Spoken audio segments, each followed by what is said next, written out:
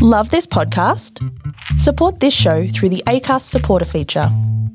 It's up to you how much you give, and there's no regular commitment. Just hit the link in the show description to support now. Everyone knows therapy is great for solving problems, but getting therapy has its own problems too, like finding the right therapist, fitting into their schedule, and of course, the cost. Well, BetterHelp can solve those problems. It's totally online and built around your schedule. It's surprisingly affordable too. Connect with a credentialed therapist by phone, video, or online chat, all from the comfort of your home. Visit BetterHelp.com to learn more and save 10% on your first month. That's BetterHelp, H-E-L-P. Hey, my friends, I want to let you all know that my very first book, The Path of an Eagle, How to Overcome and Lead After Being Knocked Down, is now available for pre-order. I'll make sure the link is available in the show notes below. All right, my friends, let's do the show. There is a story for everyone here because every story matters. Welcome, everyone, to the Storybox. This is the place to be if you are a lover of stories, learning new and interesting things, and if you want to grow abundantly. My name is Jay Phantom, and I believe it's my purpose to help you realize your worth and become the greatest and best version of you possible. I am grateful that you're here today. Now let's journey into the Storybox together and hear more about whose story will be unboxed today.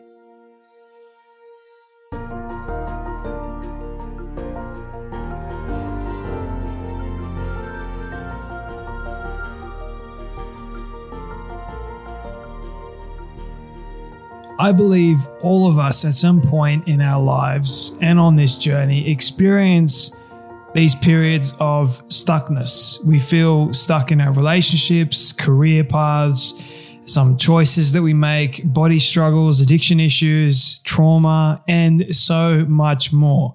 And many of us know what we need to do to move forward, but we find ourselves unable to take the leap to make that actually happen. And then we blame and shame ourselves because we didn't take that necessary step in moving forward. And you guys know me, I'm all about progressing forward in our lives the best way that we possibly can. Feel what you need to feel in that period of time, but always continue to move forward because you don't want to get, as my guest Britt Frank today shares, you don't want to get stuck because we can stay in this negative loop of self-doubt that goes absolutely nowhere. And we weren't made to be stuck, to stay on the ground in these periods of shame, blame, and just feeling absolutely horrible. But the good news is if you're not lazy, you're not crazy, and you're not unmotivated. That can be said for a lot of people. My guest, Britt Frank, as I said, she's a clinician, she's an educator, and she's a trauma therapist. She received a BA from Duke University and an MSW from the University of Kansas, where she now resides as well. And she's an award-winning adjunct professor. Britt speaks and writes widely about emotional wellness and healing, which she does in her brand new book, The Science of Stuck, Breaking Through Inertia to Find Your Path Forward. In this book, it's also an action-orientated guide to help you discover why you can't think our way forward and how to break through what's holding us back using an electric approach and a customizable plan that's as direct or as deep as you want it to be. This life-changing guide empowers you to break old habits and patterns, gain perspective on pain and trauma from the past, free yourself from the torturous why questions. We do touch on that during this conversation. Take control of your choices to create the life that you want. This is a tremendous book. I cannot recommend it highly enough to each and every one of you. I hope that you all go out there and get a copy of the book. It's out right now. Links will be in the show notes below. But if you do feel like you are stuck currently in your life today, I promise you there is a way out. Allow Britt to help you find that path forward, that right path forward that I believe so many of us are searching for, but just can't really seem to find it for whatever reason that is. So my friends, if you do get something from this, please share it around to all your friends and your family, that everyone know about this one. I think it's a feeling that we all suffer with at some point in our lives. We can all overcome, no doubt. Also, my friends, I want to let you all know that my very first book, The Path of an Eagle, How to Overcome and Lead After Being Knocked Down, is available for pre-order. The link will be in the show notes below. It is also going to be an audiobook too, which is pretty exciting. Still not sure whether or not I'll be narrating at the time that I'm recording this, but who knows, maybe that might actually be, there might be a reason for that. But nonetheless, my friends, I hope that you enjoy this conversation with Britt Frank. So you know what time it is. It is time to journey with me into the story box as we learn more about the science to get unstuck and more about the science that what makes us stuck in the first place, as we listen to the incredible wisdom, the advice, and the stories of none other than Britt Frank. Thanks for having me. I'm so excited to be here. I'm excited to have you here. Like I was saying just a moment ago, your energy is incredibly infectious. So I think we're going to have a great conversation that I'm very much looking forward to unboxing more of your story in just a moment. Before we do that, my very first question for you, this is a question that I love starting off all my conversations with. It is, what does success look like for you? Oh, so many ways I could answer that question. I could do like the stock motivation, like I could do the Here's what success means to me. The ability to do the things that I want to do, to know who I am, to know what I want, and to have the resources and the power and the ability to carry it out. Whatever that is success. Who is Britt Frank?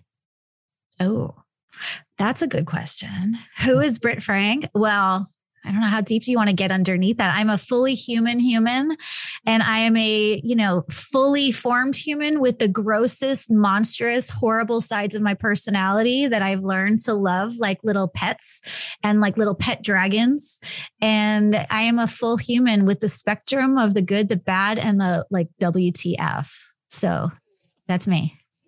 I love that answer. And we can go as deep as we possibly can with this one.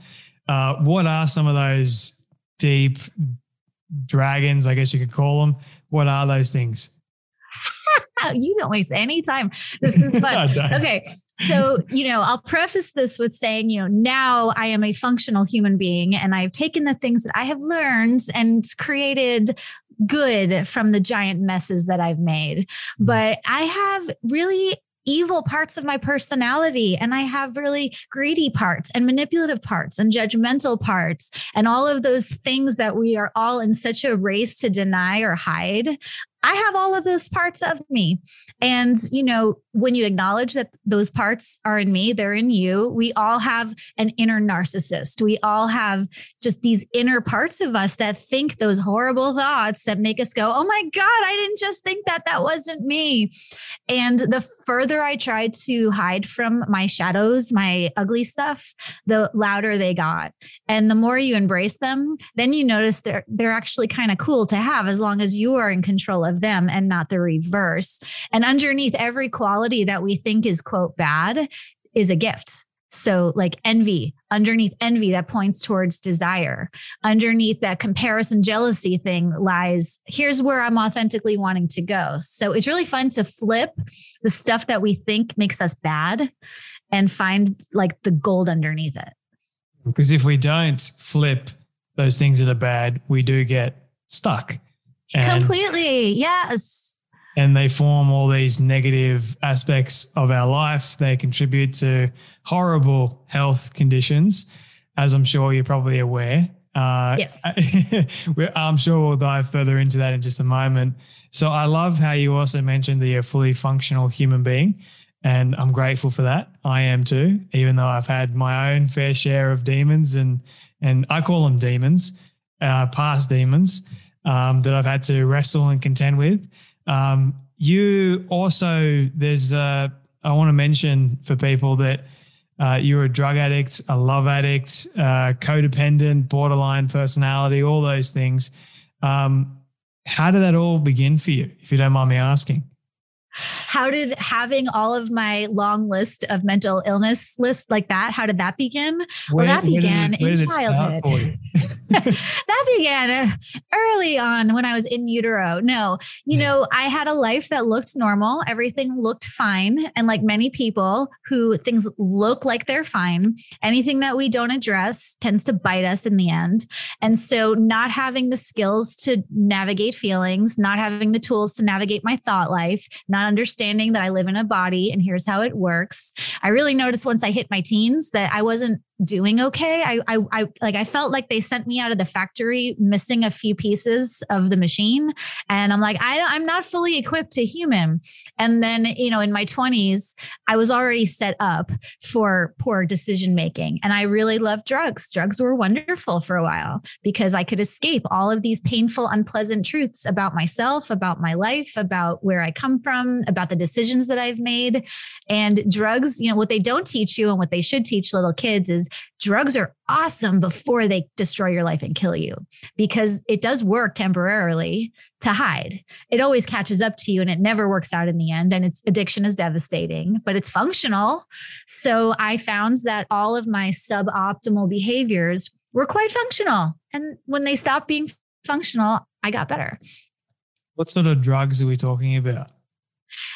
Well, I can, lead with the socially acceptable ones. I popped prescription pills, but I was smoking meth out of light bulbs in bathrooms and in strange places with strange people, doing all of the things that you associate with crystal meth. And, my life got pretty grim for a while. And so I'm grateful for that. So we can talk about it now. But even the most toxic environments have a functionality to them. They serve a purpose or we wouldn't be doing them. So I really love helping people de-shame. And I'm not justifying behavior. Like, I'm not proud of my choices and I've had to do repair work and amends making and, all of that. But to go into our stuff with shame just keeps us stuck. I am no longer a drug addict. I no longer have borderline personality disorder. I don't have any of those things. And if I had shamed myself or labeled myself, I would still be stuck, because the mental health world is fond of labels and labels of this is who you are, just live with it. And that's not always the case. I want to take people to the dark so they can understand this is where you came from, because it's your journey. It's part of how you ended up getting unstuck. You were stuck for a period of time and now you're unstuck, which I'm grateful for. And now you're doing this incredible work. So how long were you in that period of being stuck?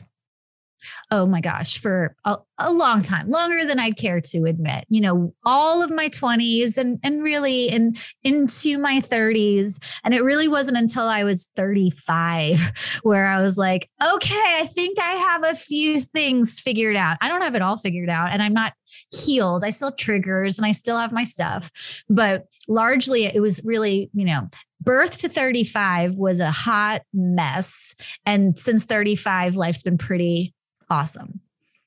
And what sort of was the catalyst resulting in you getting unstuck and in changing and going on this journey of becoming a trauma specialist and therapist and helping so many people? So I worked in advertising for a while. I waited tables for a while. I did a lot of random weird, I produced photo shoots for a clothing company for a while. I just sort of did whatever. And it wasn't until I actually found a therapist who understood trauma that the light sort of started to turn on.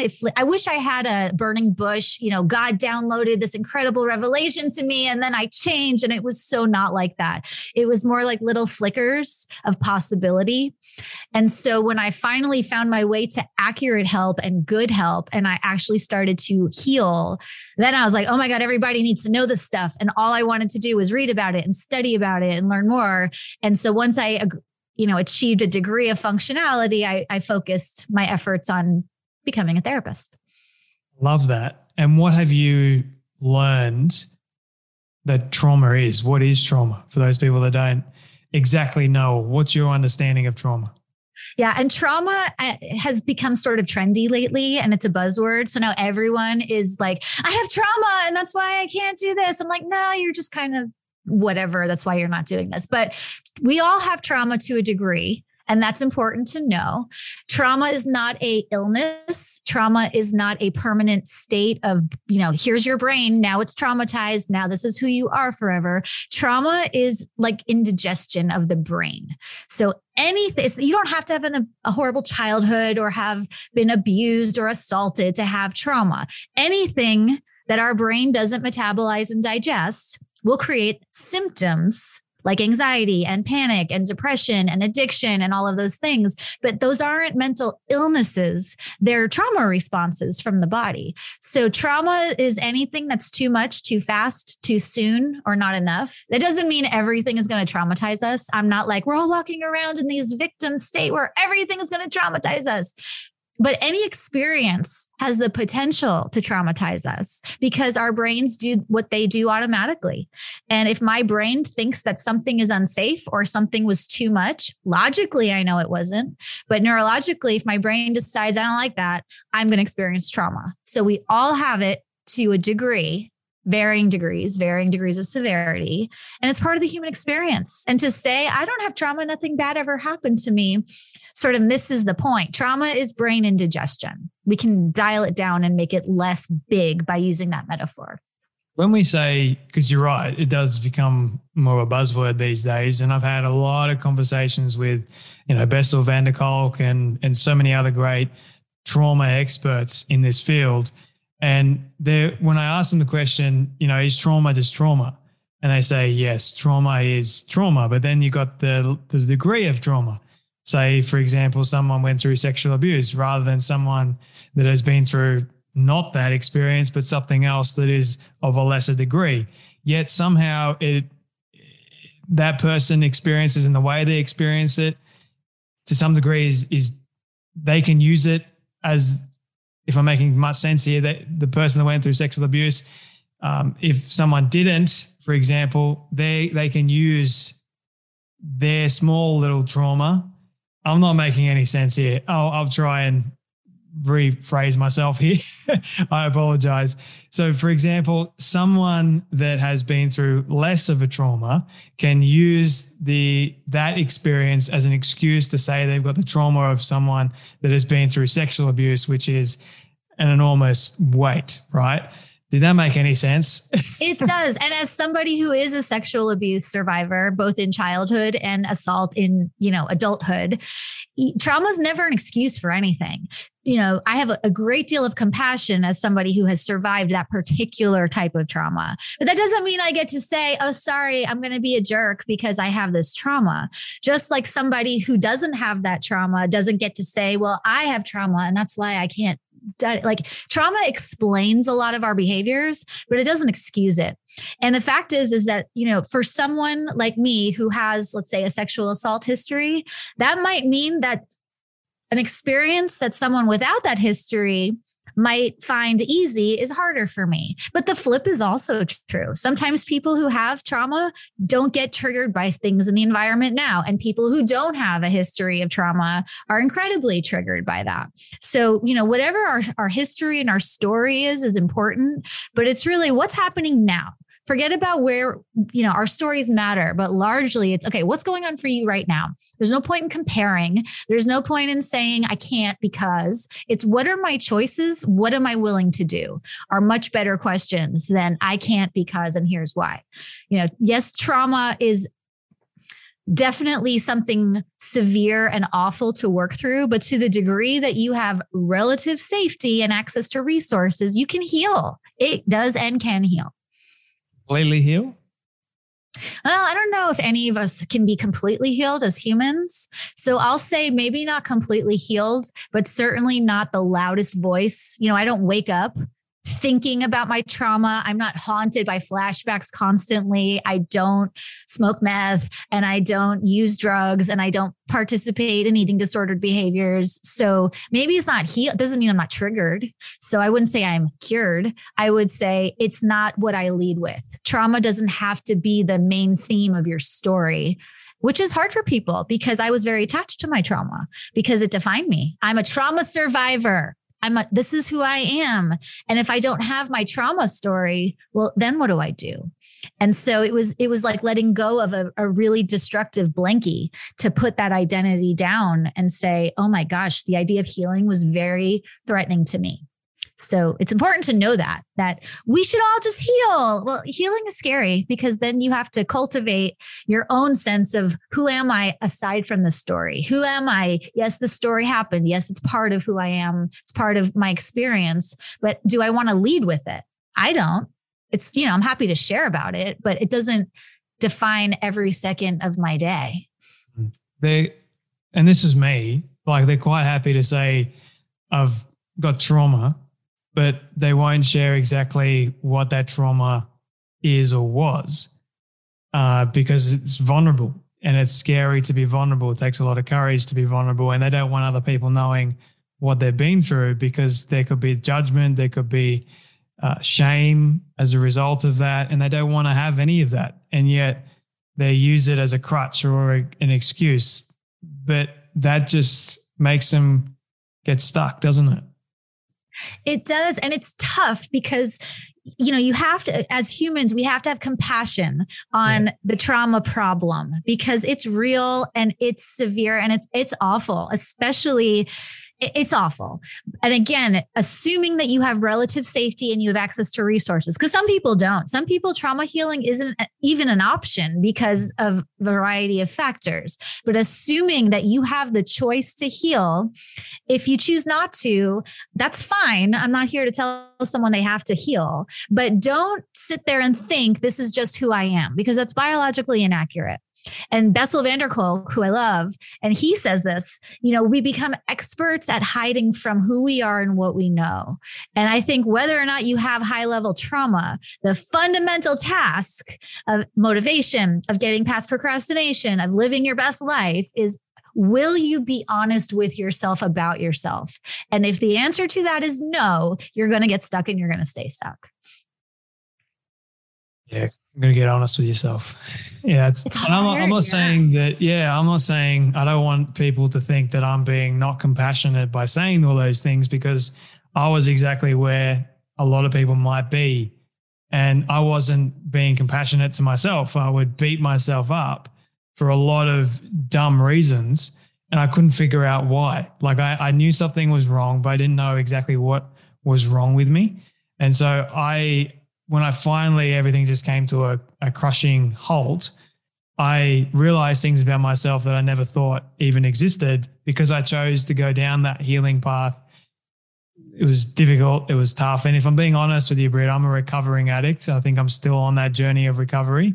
Like, it's an everyday process, like the things that I put into place. And I'm also a recovering trauma guy as well. Like, I don't think that's ever going to go away as much as I try to get rid of it. But it's just, I think it's impossible. But I've had a lot of people say that they believe that it is possible to really get rid of everything and not have any triggers. Do you think that we can get to a place where we're not triggered anymore? And thank you for sharing, fellow trauma survivor, fellow addict.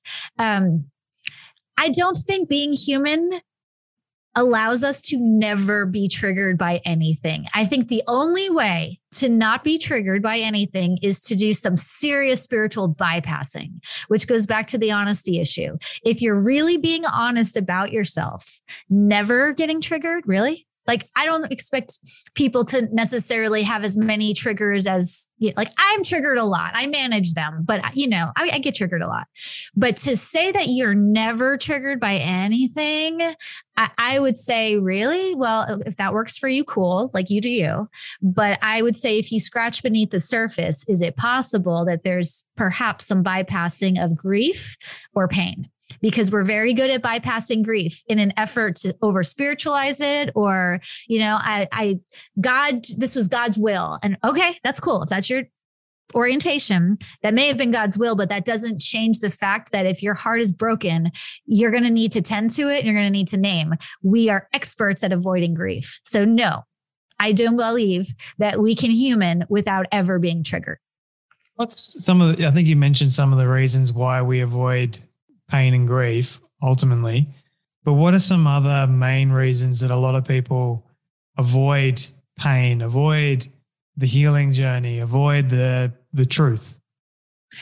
So I have a section in my book where, if you don't identify the benefits to staying stuck, whether it's in an addiction or a bad habit or whatever the thing is, staying unhealthy, staying in trauma, staying in an unhealed space allows you to become comfortable. It allows you to stay small. And if you stay small, you don't have to risk fear of failure. You don't have to risk social rejection. If you never start a business, you never have to risk financial resources. And success is really threatening because your relationships are all going to change. Misery loves company, but success can be very lonely. And so people will often unconsciously sabotage. I don't like that word, but they'll sabotage themselves because the change process requires everything to, everything has to change. And all change, even positive change, involves pain and loss to a degree. So, no shame in that, but let's name the benefits to these behaviors. Because once we name them, Dr. Dan Siegel says this, name it to tame it. Once we name it, then we can start creating plans and using these, thinking strategies to start maneuvering our way out. But to say I get nothing out of being a drug addict is flat out BS. It's not true. How can we help someone remove shame? Well, coming on, and talking to you and outing myself as, I have all these monsters in the closet of my psyche and here are the drugs that I did. That's how I show up in the world as, my effort to help reduce shame. Because as a therapist, I sit in front of a lot of shiny looking people, really successful people, and we're all a mess up close. We're all struggling with something. We all have something that's hidden in the back of wherever that we don't want to show. So if we can normalize that, I'm not suggesting everyone vomit their ugly truth on Instagram. That would be the equal and opposite problem of everything looking perfect. It's like we need boundaries, but we're all a mess up close. So let's make that okay. And the more we talk about it, I think the more we can reduce the stigma and the shame of just being human. I've realized that when I share something on here, I might be petrified to actually share it. But after I have shared it, I feel a sense of release and calmness, and I feel like vindication in a way as I've shared it. And I guess it depends on who I feel comfortable with sharing it with. For example, like sexual abuse as a young kid, not understanding what that does as a guy, another guy sexually abusing you. It's a lot of questions that come up. But this all leads me to my next question is, if someone doesn't know what's going on with them, they know that something is not right, what kind of questions can you help someone ask for themselves first? They're going to get them started on this healing journey. Mm-hmm. And it's really tough with, if you're overwhelmed and you have no idea where to start and you wouldn't even know where, if I said to someone, all right, let's get honest about what's true for you. A lot of people are like, I have no idea. I don't even know where I'm lying because I'm so overwhelmed with it. So where do we start? Is a great place. So number one, first and foremost, assume there is information that you don't have yet. Because in the absence of information, what do we do? It's my fault. It must be me. I'm lazy. I'm crazy. I'm unmotivated. I just suck as a human. Let's just start with there's information that you don't know yet. And once you know it, this is going to make sense. It doesn't excuse it, but it will make sense. So just because you don't know why it's happening doesn't mean there's not a really good reason for it to be happening. Step one. So just assume this makes sense to someone and then ask yourself, what are my choices? Not why am I broken? Not what's my problem? It's what are my actual choices? What are my resources? Not everyone has access to therapy, but if you do, put that on the list. So step one, right, is there's information that I don't have. I am not crazy. There's no such thing as a crazy person. There is no such thing as a crazy person. Step two, what are my choices? And then step three, of those choices, what am I willing to do today? What am I willing to do today? And we skip that because it's so small and it seems so like insignificant and stupid. But that one is really powerful. If you make a list of 10 choices and ask yourself, what are you willing to do today? The likelihood that you're going to pick something is pretty high. And it only takes a micro shift forward to keep you out of stuck. Like once stuck is over, the second you make a move in any direction, no matter how small. So just do something, pick anything. And that's where we start. You're not crazy. I love that. Yeah. No one's crazy. No one's crazy. I think understanding that is extremely helpful. I also like how you mentioned we're all human. We're on a human experience. A friend of mine has a book. I don't know if you've heard of this. She's also another trauma therapist. You're Not Broken. And it's a beautiful, beautiful book on trauma. But she encourages people to understand that you might have had, I guess, some broken experiences, but that doesn't necessarily mean that you yourself are a broken person. And I love crazy. I haven't heard of that book, but I'm going to need to get it. And I mean, I understand what my grandmother was literally taken by the men in white coats, and put in the hospital and given shock therapy. And I've worked inpatient, severe mental illness. But if you get up close enough, all of those symptoms make sense. They're not good. And they're not like, I'm not saying, yay, this is just, we should accept it, but there's no such thing as crazy. All behavior makes sense in context, even if we don't know the full context. So no, you are not crazy, and broken is the wrong word, because as long as you're here and you're alive and you're breathing, you're still going. And so there's no such thing as a broken person or a crazy person. Injured, yes. Messy, sure, but not broken. And my grandmother actually had shock therapy. She had bipolar disorder. And so doctors didn't really understand what was going on with her. So the question I think that needs to be asked, and Gabor Mate talks about it, is what happened to you? Like, that's a big question that needs to be asked. And if more and more people start asking that question to themselves or to another person, it might bring out a lot of answers, like a lot of reasons to why this person's behavior is the way that it is. Yes, without excusing it. And I have to say this over and over, right? Explanation is not a synonym for an excuse. And the what happened to you question is, and I love his work so much. The what happened to you question gets dicey, gets sticky, because not everyone, I've blocked out half my childhood. I actually don't know the full extent of what happened to me.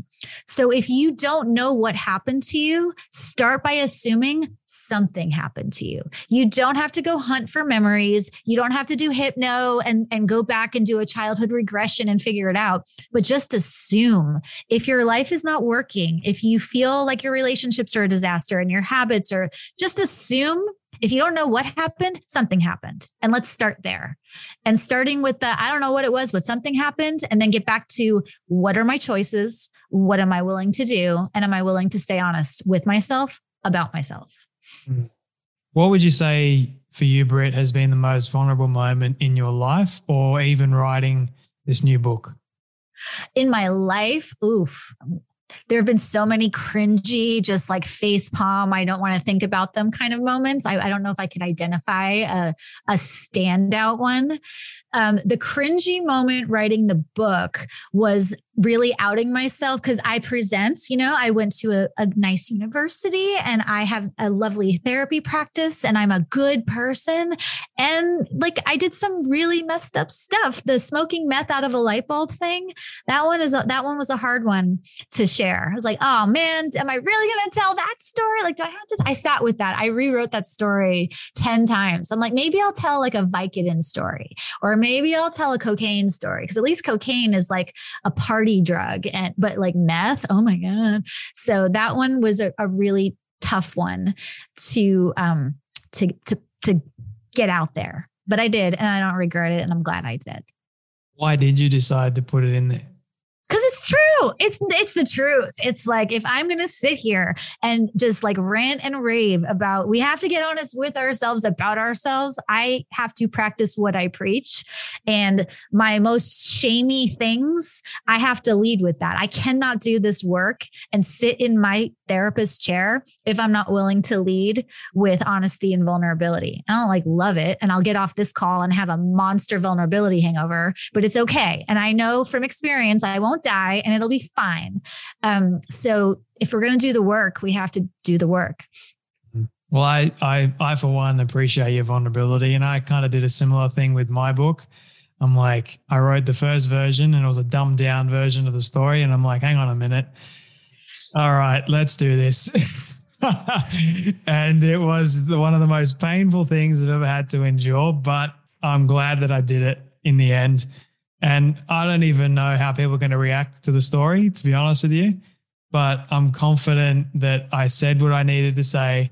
And I just hope and pray that it helps someone in some way, shape or form, heal.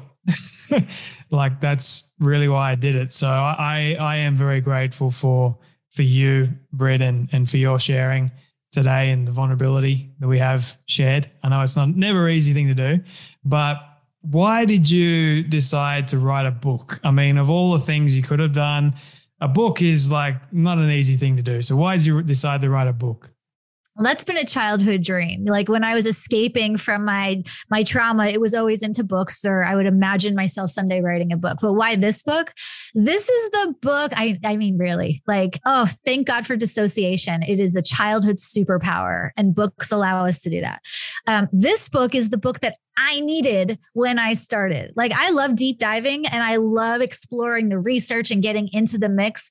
But when I was really like up in it, I needed just quick, basic, non-clinical language. Like, somebody just break this down for me in a really easy way. I don't need to know the theory. I don't need to, like, just what do I do? What is going on and what do I do? I needed like driver's ed for the brain.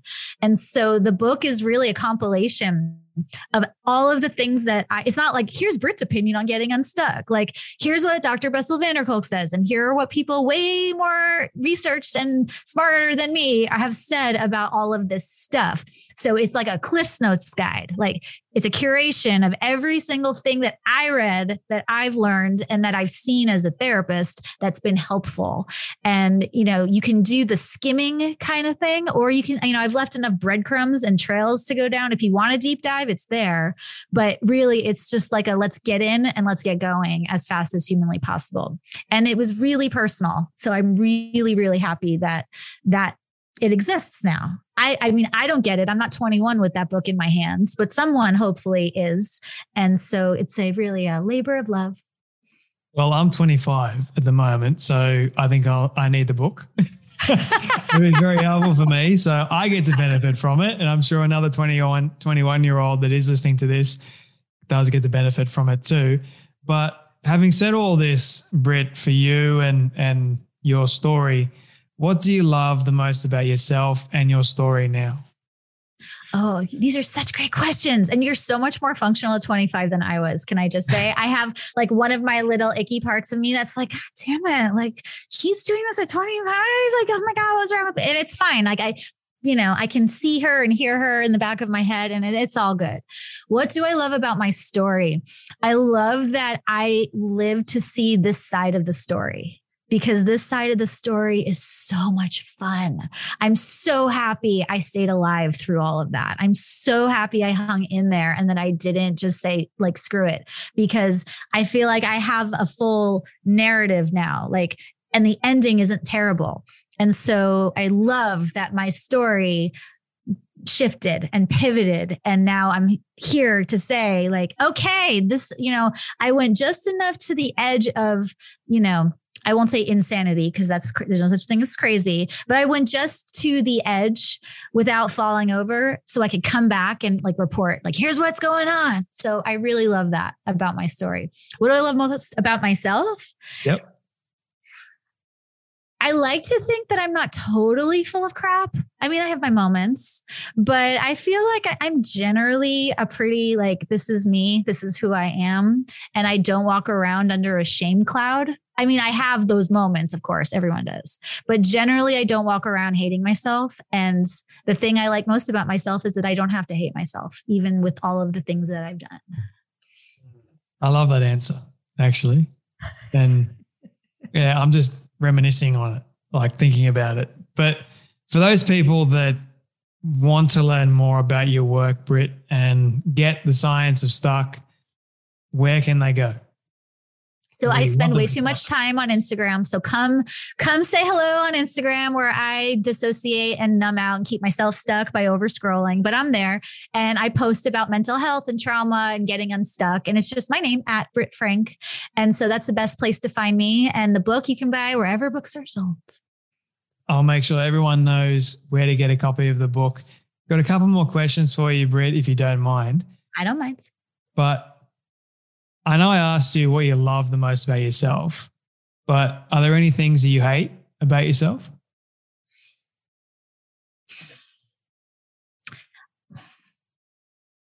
I'm thinking really hard, like with the pithy answer is no, there's nothing that I hate about myself. Like, yeah, of course. Like I go to therapy, I take medication, I have my moments. So, yeah, there are times where I hate that certain things are harder for me, or I hate that other people seem to have certain things figured out that I have to spend a lot of extra time trying to figure out. But I don't hate myself. There are things that I do that I'm not super proud of, and there are habits but do I hate myself? No, I hate some of the behaviors. I hate some of the choices, and I hate some of the struggles, but I really don't hate I know that's not a popular thing to say, like, oh my, and it's not from a narcissistic, egoic place, but it's like hating myself kept me stuck. I tried it. It didn't work. I was really good at hating on myself. So I really don't. There's a victim mentality, right? Hating myself. And again, victim mentality is so different than being victimized. Like if you have a trauma, you've been victimized. Like if you have child abuse, you were victimized. If you have assault, you've been victimized. But you can be victimized and not live in that victim state. And I'm really big on not letting the stories that happen to us be the things that define us. Like, no, thank you. Like alchemize that stuff, take all of it and flip it. So yeah, I'm not a fan of, you can own that you were victimized without living in that victim state.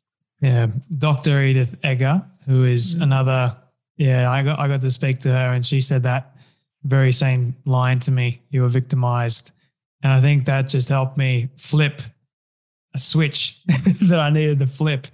And it just made sense, because I think I was playing in that present point in my life. I was playing the victim, and I wanted to think that this could be, it wasn't good. So I'm glad that she said that to me.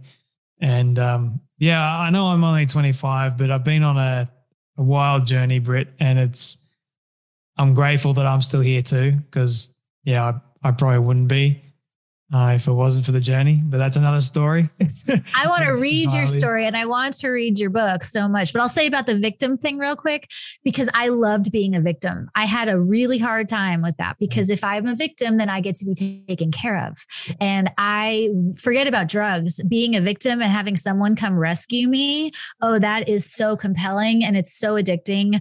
And I think that was the hardest addiction to break, even more than any of the other things, was saying, no one is coming to rescue me. The only way to adult is to take ownership of, this is my life and I am in charge.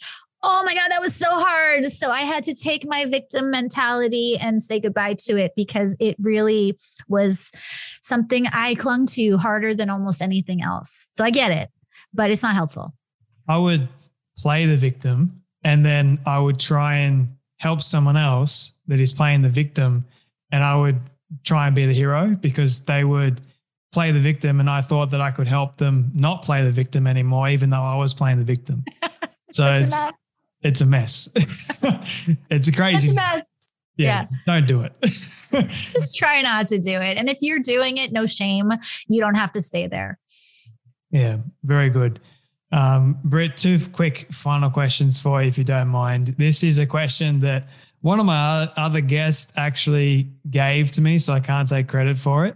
But what is the plot currently so let me rephrase it. What is the current plot that you are in the middle of in your current story? Oh, the plot line. Okay. So my story has existed in a very contained, small, I've been working on the book for, almost 5 years of gathering. And it's been like and I'm in my office doing therapy behind closed doors. So I'm at the point of the story where I'm talking. Holy crap. I'm saying the things.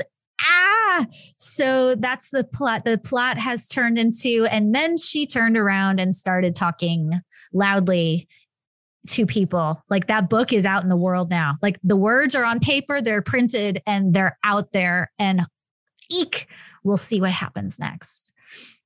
Exciting times. I can't wait to see what you do next. Is there another book in you think? I would love to write an entire book on really learning how to love the parts of ourselves that we hate, and really diving into the idea of shadow work and really bringing home and integrating all of these things that we think we have to hide. I could go on for hundreds of pages about that. So I would love to be able to write a book about shadow intelligence. That's another conversation for another time. That'd be a lot of fun to do.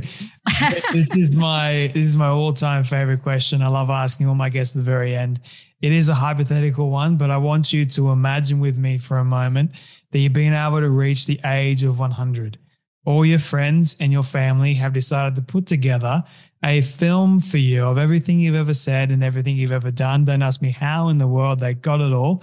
We'll call it magic for the sake of argument, but they've been able to get it and show it to you on your 100th birthday. What do you want that film to say and to show about your life?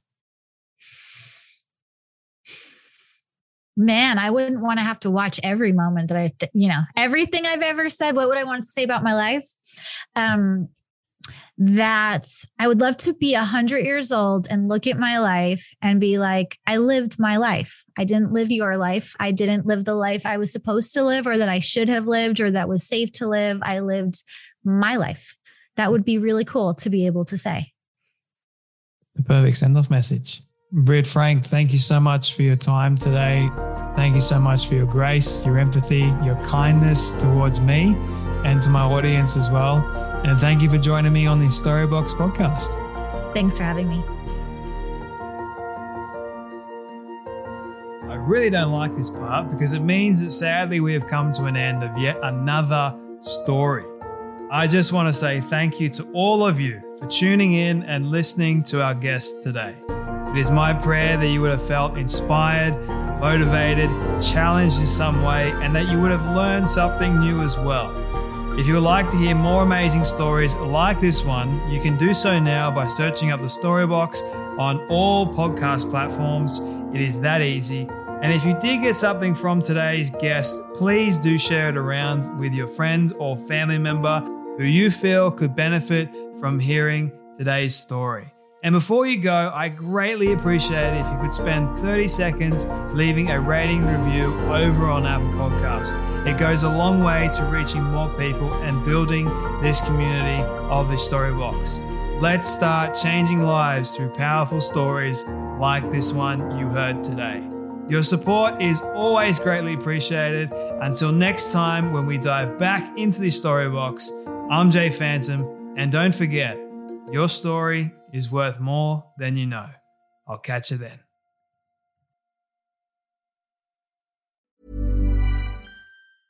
Even when we're on a budget, we still deserve nice things.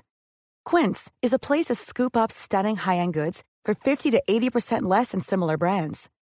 They have buttery soft cashmere sweaters starting at $50, luxurious Italian leather bags, and so much more. Plus, Quince only works with factories that use safe, ethical, and responsible manufacturing. Get the high-end goods you'll love without the high price tag with Quince. Go to quince.com/style for free shipping and 365-day returns.